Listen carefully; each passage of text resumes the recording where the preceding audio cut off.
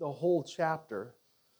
I'm going to read a few verses, and I'll try to describe the context.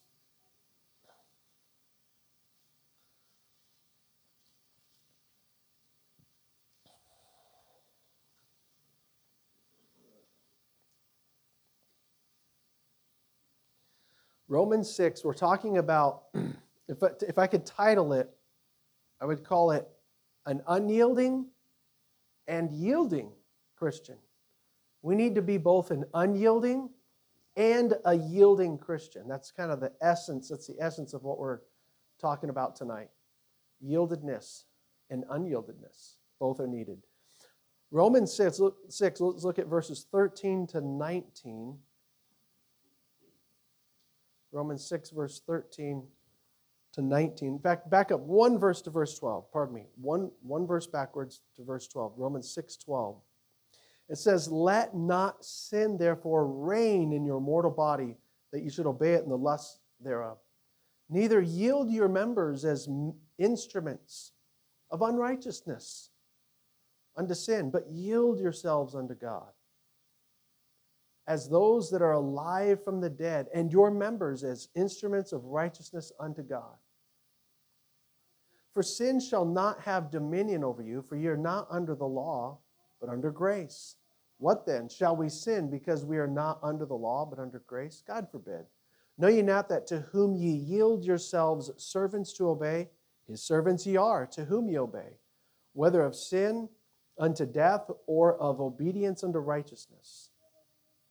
But God be thanked that ye were the servants of sin, but ye have obeyed from the heart that form of doctrine which was delivered you. Being then made free from sin, ye became the servants of righteousness. I speak after the manner of men, because of the infirmity of your flesh. For as ye have yielded your members servants to uncleanness, and to iniquity unto iniquity, even so now yield your members servants to righteousness unto holiness." Romans, the book of Romans here that you have in your lap, it's a great book. Some have called it the Constitution of Christianity. And I'm not going to outline the whole book, but just to give you a gist of where we're at in this book. Between Romans 1 and 6, there's three main subjects between Romans chapter 1, actually even through chapter 7. The three subjects the main subject is sin. And it's broken down like this. There's the reality of sin. Paul, in the first couple of chapters, shows that sin is a reality with everyone. To the Jew, to the Gentile, all have sinned. There's none righteous, no, not one. And sin's devastating to a society. And even people that are Jewish, because he speaks to the Jew and the person who thinks he's very righteous. Sin is a reality. Then he talks about the redemption from sin. The redemption that we have in Christ Jesus in chapter 3, chapter 4, chapter 5, that we can be bought out of that state. We can be purchased. You know, if you are ever guilty of a major crime, that's fearful. I've only been guilty of a traffic ticket a couple times. And I actually went to court one time. I tried to challenge it. And they had cameras and extra homework they did and just proved my guilt. I was like, my mouth is stopped, and I was guilty before the judge, you know. So, and it wasn't a big deal for me to buy myself out of that scenario. I went to traffic school, etc. But imagine being guilty of a major crime, you know, like for some reason you assaulted somebody, you murdered or something, whatever. And you're like, I can't, there's nothing I can do to get out of this. I am heading for a major consequence. Well, Jesus redeemed us from the major consequence with God. Okay? So the Bible talks about that in Romans. So there's the reality of sin, the redemption of sin, and also within these chapters, there is the relationship now we have with sin. That's where we enter into chapter 6. Look at chapter 6, verse 1. He just talked about the sin is a reality, and we're redeemed from it. But notice how chapter 6, verse 1 starts out. What shall we say then? Okay, you're redeemed from it. What should we say then? Shall we continue in sin that grace may abound? Hey, it's like Paul just described how, yeah, you're a dirty, rotten, filthy, hell-bound sinner, but Jesus redeemed you, and you're totally redeemed. You're forgiven, past, present, future. You're justified. You're declared righteous. And so he goes into chapter 6 saying, well, now what's your relationship with sin should be like? Shouldn't you just continue in it? Woo! I'm free. I'm forgiven. No matter what, I'm under grace. Paul says, should we do that? That grace can just continue to abound and stay there, because where sin abounded, grace did much more abound. You know, your sinning's not going to run out. Your sinning's not going to make draw too much of God's grace. It's going to abound. So Paul says, should we just keep doing that? He goes, no. And he goes on to describe what you should do is you should live the life that Christ lived. Christ lived and he was dead. He died to sin, and he's alive new, and he's alive unto God. He says, your baptism should picture that. You're dead to sin. You're guilty.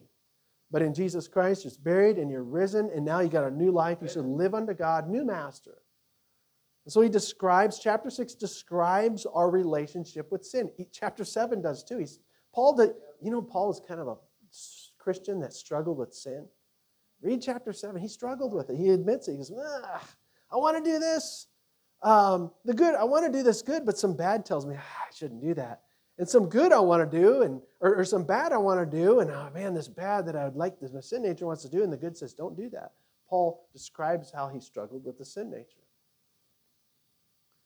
But back to chapter 6, I think one key word, it's used 5 times, 3 times it's used as an imperative, is the word yield.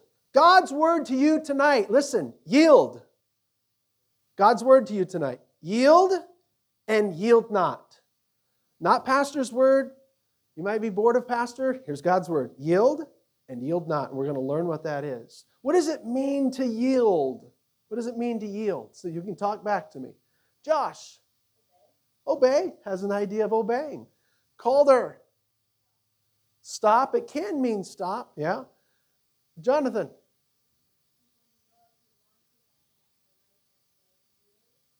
Yeah, somewhat, yeah.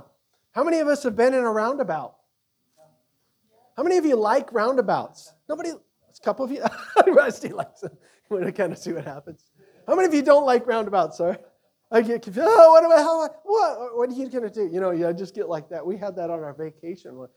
Did I almost hit somebody, or somebody almost hit me? Yeah. It's like, yeah. We almost hit each other. When you go in a roundabout, you just, as you go into it, like, okay, wait, what are they going to do? Okay, you kind of have to yield to somebody. And it gets confusing. Just put an intersection in there. Lights, yes or no or slow. You know, just put the lights in there. But anyways, you get a roundabout, you have to learn to yield. Here's what yield means. Ready? It means to give way. It means to make something available. It's yielded. It's available now. Did you know, like when you have a crop, what do they call it? A yield. It's available now. There it is.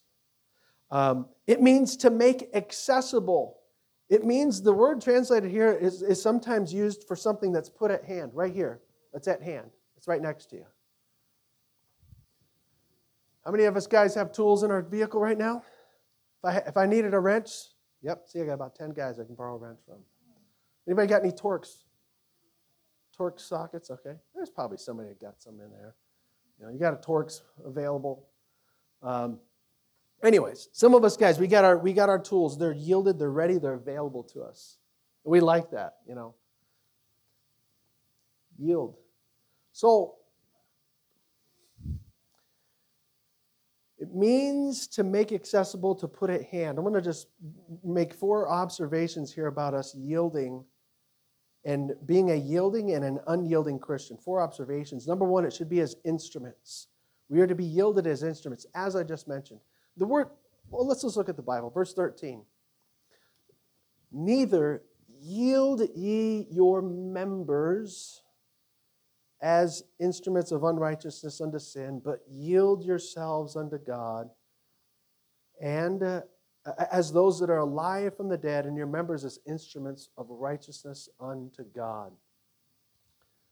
Okay, well, let's deal with a couple things. It mentions members.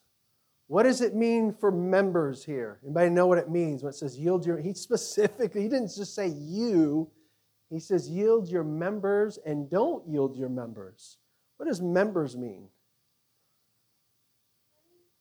Anybody know? What's that? Your hand. It means your body parts. When we say, I'm a member of a church, it means the church is Jesus' body, and you're one of the parts of it. And we're together in an actual geographical location, acting as Jesus in our community.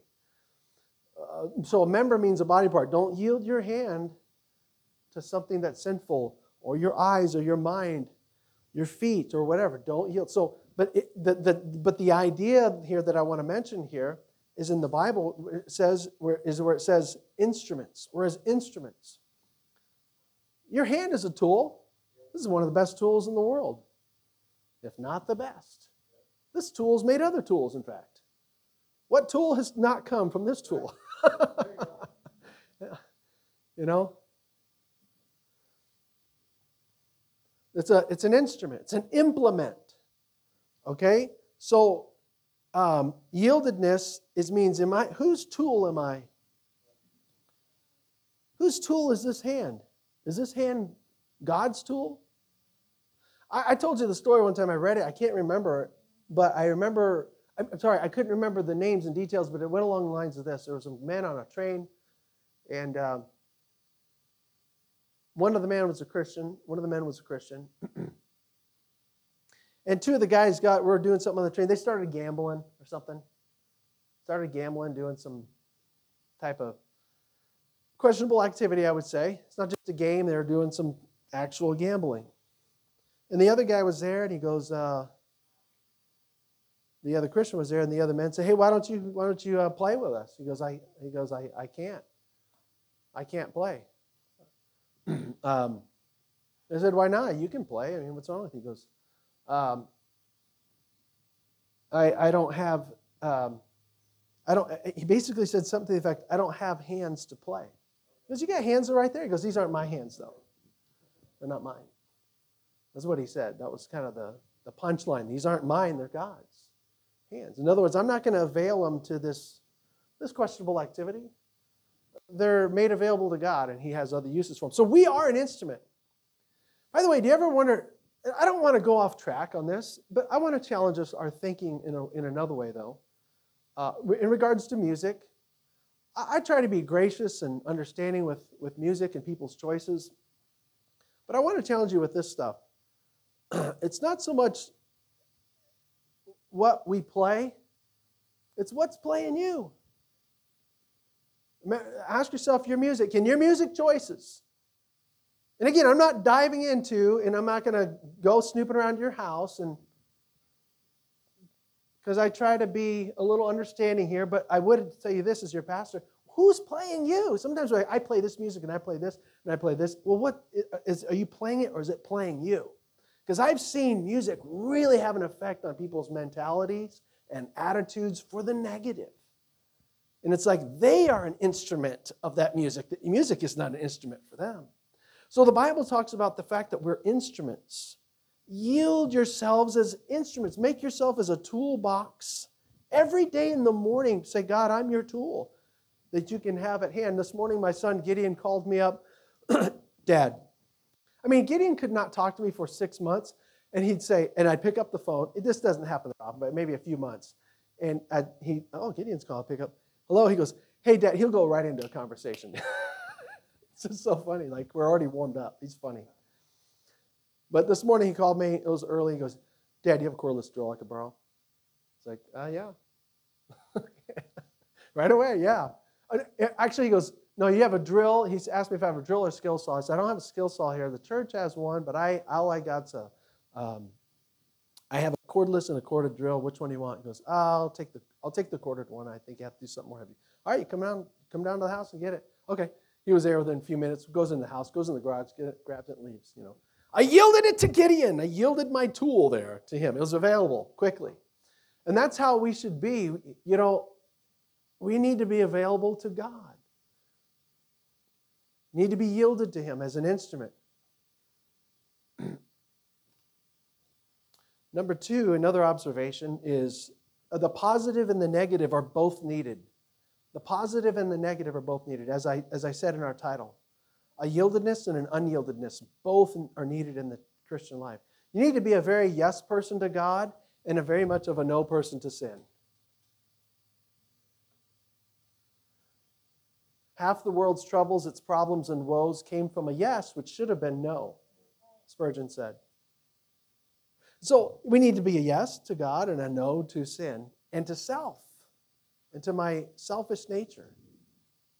All right, so what's the verse say? It talks about two sides of it. Neither yield, don't be yielding your members as instruments of unrighteousness. Don't make your body parts a tool, an implement for something that's unrighteous and sinful. But yield yourself as instruments to God, as those that are alive from the dead, your members, your body parts as instruments of righteousness unto God. Both are needed. The positive and the negative is needed. I've told you this silly example, but I think it probably helps a lot of us. Some of us have seen Cesar Millan, the dog whisperer, right? Yeah. I've heard of him. He can train people's dogs and everything. I want him to come over and train my kids. But I did learn a few things, I told you, watching. That'd be interesting if I try that. Psst, psst, that'd be cool. But my kids, yeah. So he has his own pit bull.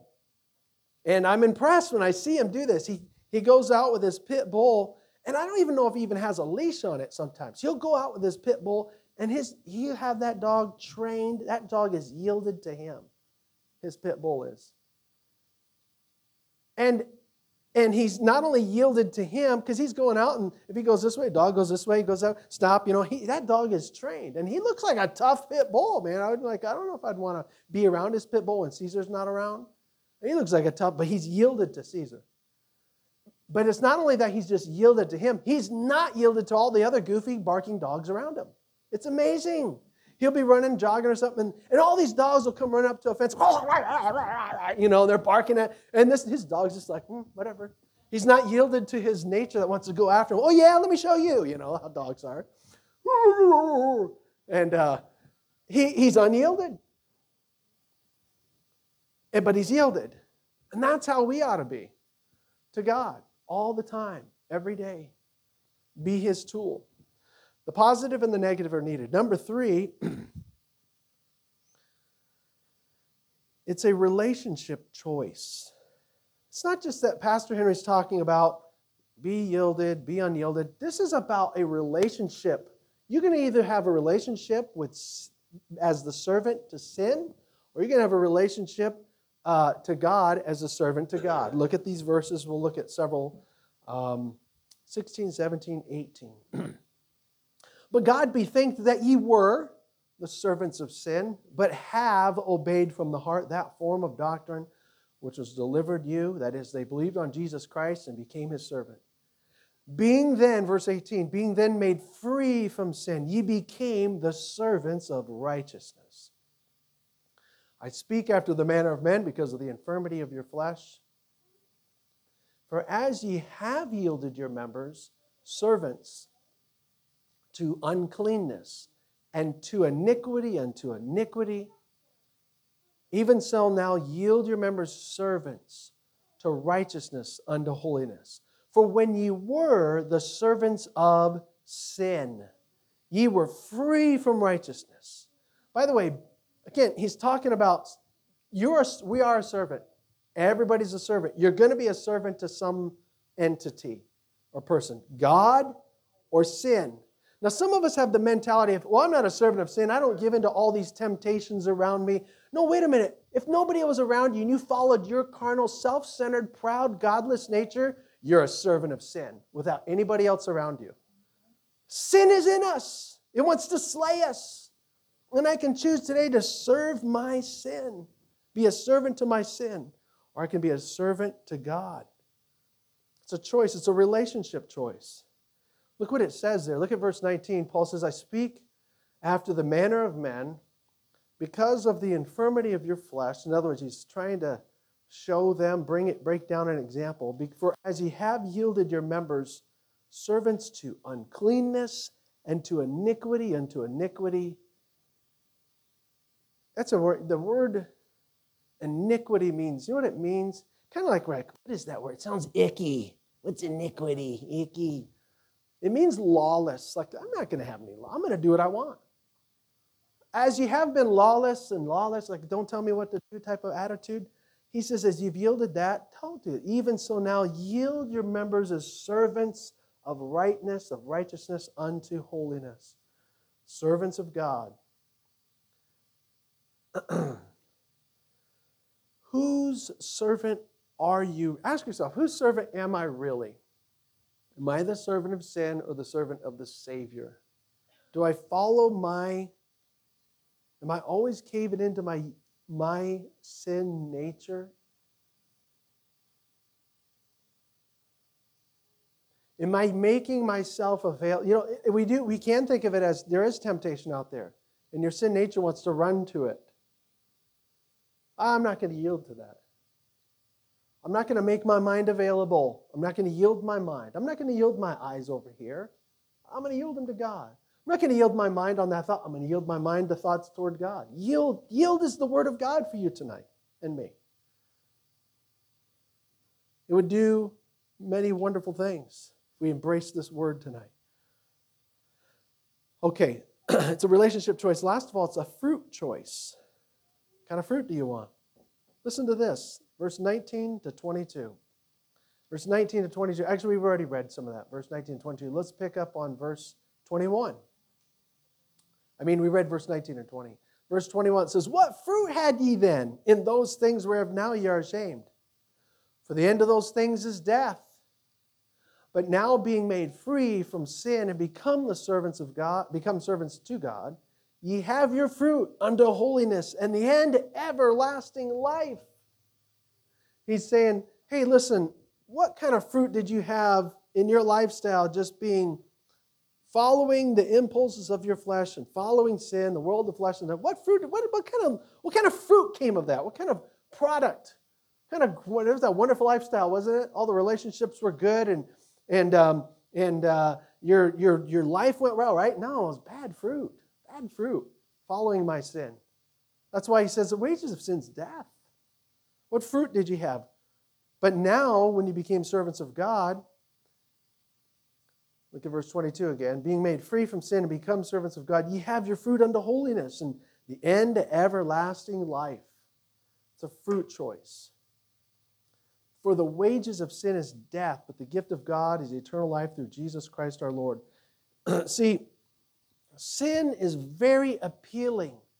But if we dive into a sin in our life and a sinful lifestyle, it's pleasurable for now.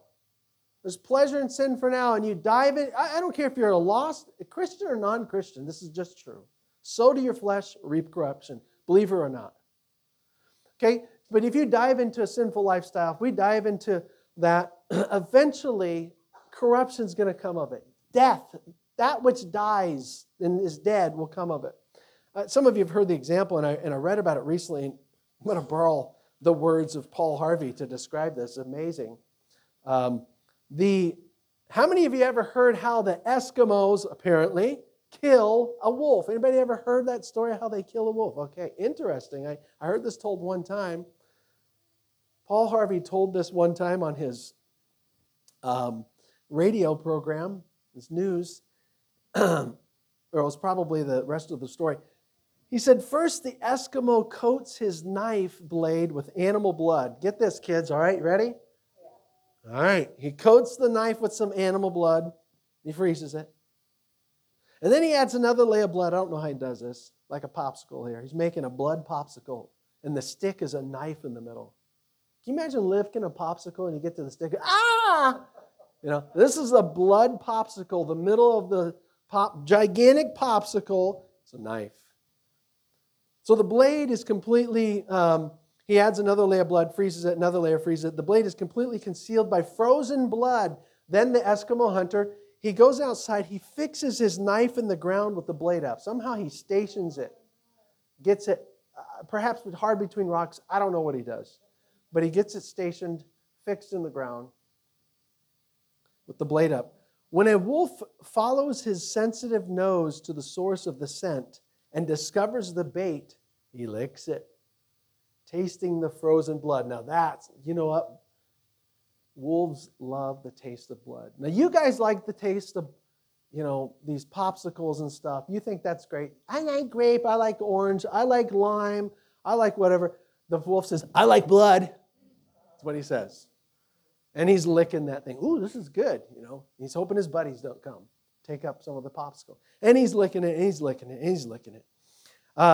Tasting though, he begins to lick faster. What's this good? Faster and faster and more vigorously, lapping the blade until the keen edge is bare. This is Paul Harvey's words. Feverishly now, harder and harder, the wolf licks the blade in the Arctic night. So great becomes his craving for blood that the wolf does not notice the razor-sharp sting of the naked blade on his own tongue, nor does he recognize the instant at which his insatiable thirst is being satisfied by his own warm blood. His carnivorous appetite just craves more until the dawn finds him dead in the snow. Oh, wow. That's amazing. He's licking and licking and licking. Boy, it's tasting so good. It's a little warmer now, blood. He's having his own. He bleeds to death and dies. And they finally catch that rascal wolf that was terrorizing their igloos, whatever. It's like sin. Sin, this is fine, this is fine, this is fun, this is good, this is good. The end is death. If I'm yielding myself, all my appetites to sin, the end is death. It'll be problematic. It's a fruit choice. Listen to this about in a positive note here. John Wesley talked about yieldedness. John Wesley, Methodist preacher, he said, if I had 300 men who feared nothing but God, hated nothing but sin, and determined to know nothing but Christ and Him crucified, such alone would set the world on fire. William Booth, who started the Salvation Army, was a strong gospel witness in the 1800s, early 1900s. He impressed some people in England by his success, and Queen Victoria back then interviewed him and asked him, what's the secret of your ministry, William Booth? Here's what he said to the Queen. I guess the reason is because God had all there is of me. God had all there is of me. He was all yielded. It was good fruit. I think of brave people that are yielded to God. Strong and listen to this. Here's the words of a missionary. I'm guessing, I didn't get a date on this. It sounds like it's about 100 years ago. Alexander Mackay, missionary to Central Africa, English guy from Britain. Listen to his words. He's communicating to some kind of mission board about he and a group that are leaving and they're going to Africa, Central Africa as missionaries. He's communicating to them. Listen to what he says. I want to remind the committee, presumably mission board, that within 6 months they will probably hear that some of us is dead. Yes. Is it at all likely that 8 Englishmen should start for Central Africa and all be alive 6 months after? One of us, at least, it may be I, will surely fall before that. When the news comes, do not be cast down, but send someone else immediately to take the vacant place. Wow. I'm yielded to God, even though I might die doing it. And if I die doing it, make sure you find out somebody else that's yielded and have them fill in our shoes. Isn't that amazing?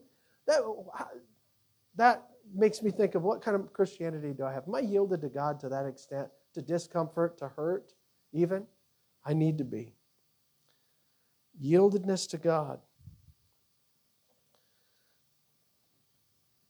Let's read verse 13 together. We'll read the whole verse together, and Romans 6:13 begin. Neither yield ye your members as instruments of unrighteousness unto sin, but yield yourselves unto God as those that are alive from the dead, and your members as instruments of righteousness unto God. This whole church should be God's toolbox right here, available to Him. That's what we need to be. And I just felt led to, God spoke to me about this the last couple weeks. I felt led to share it with us tonight. Let's pray together and give thanks. Thank you, Lord, for the Word.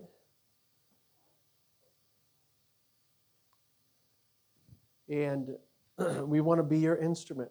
I do. And I want to refuse being the instrument of my sin nature. I want to refuse being the instrument of the world or the devil, of my own flesh. I don't want to yield. And you put this word in here. A word that could be the key to victory for several in here that may be struggling. The word yield and yield not. May we embrace your word. Your word is what gives us victory.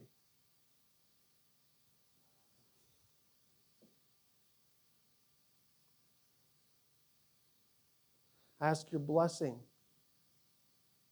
on us as we hear it and as we obey it. Obey your voice. Obey your spirit. And be absolutely disobedient to the sin nature and disobedient to the sinful calls of the world, I pray. In Christ's name I pray. Amen. Let's take a few moments for you to pray. And God can hear from you in these few moments. As Miss Sarah play something for us, if you don't mind.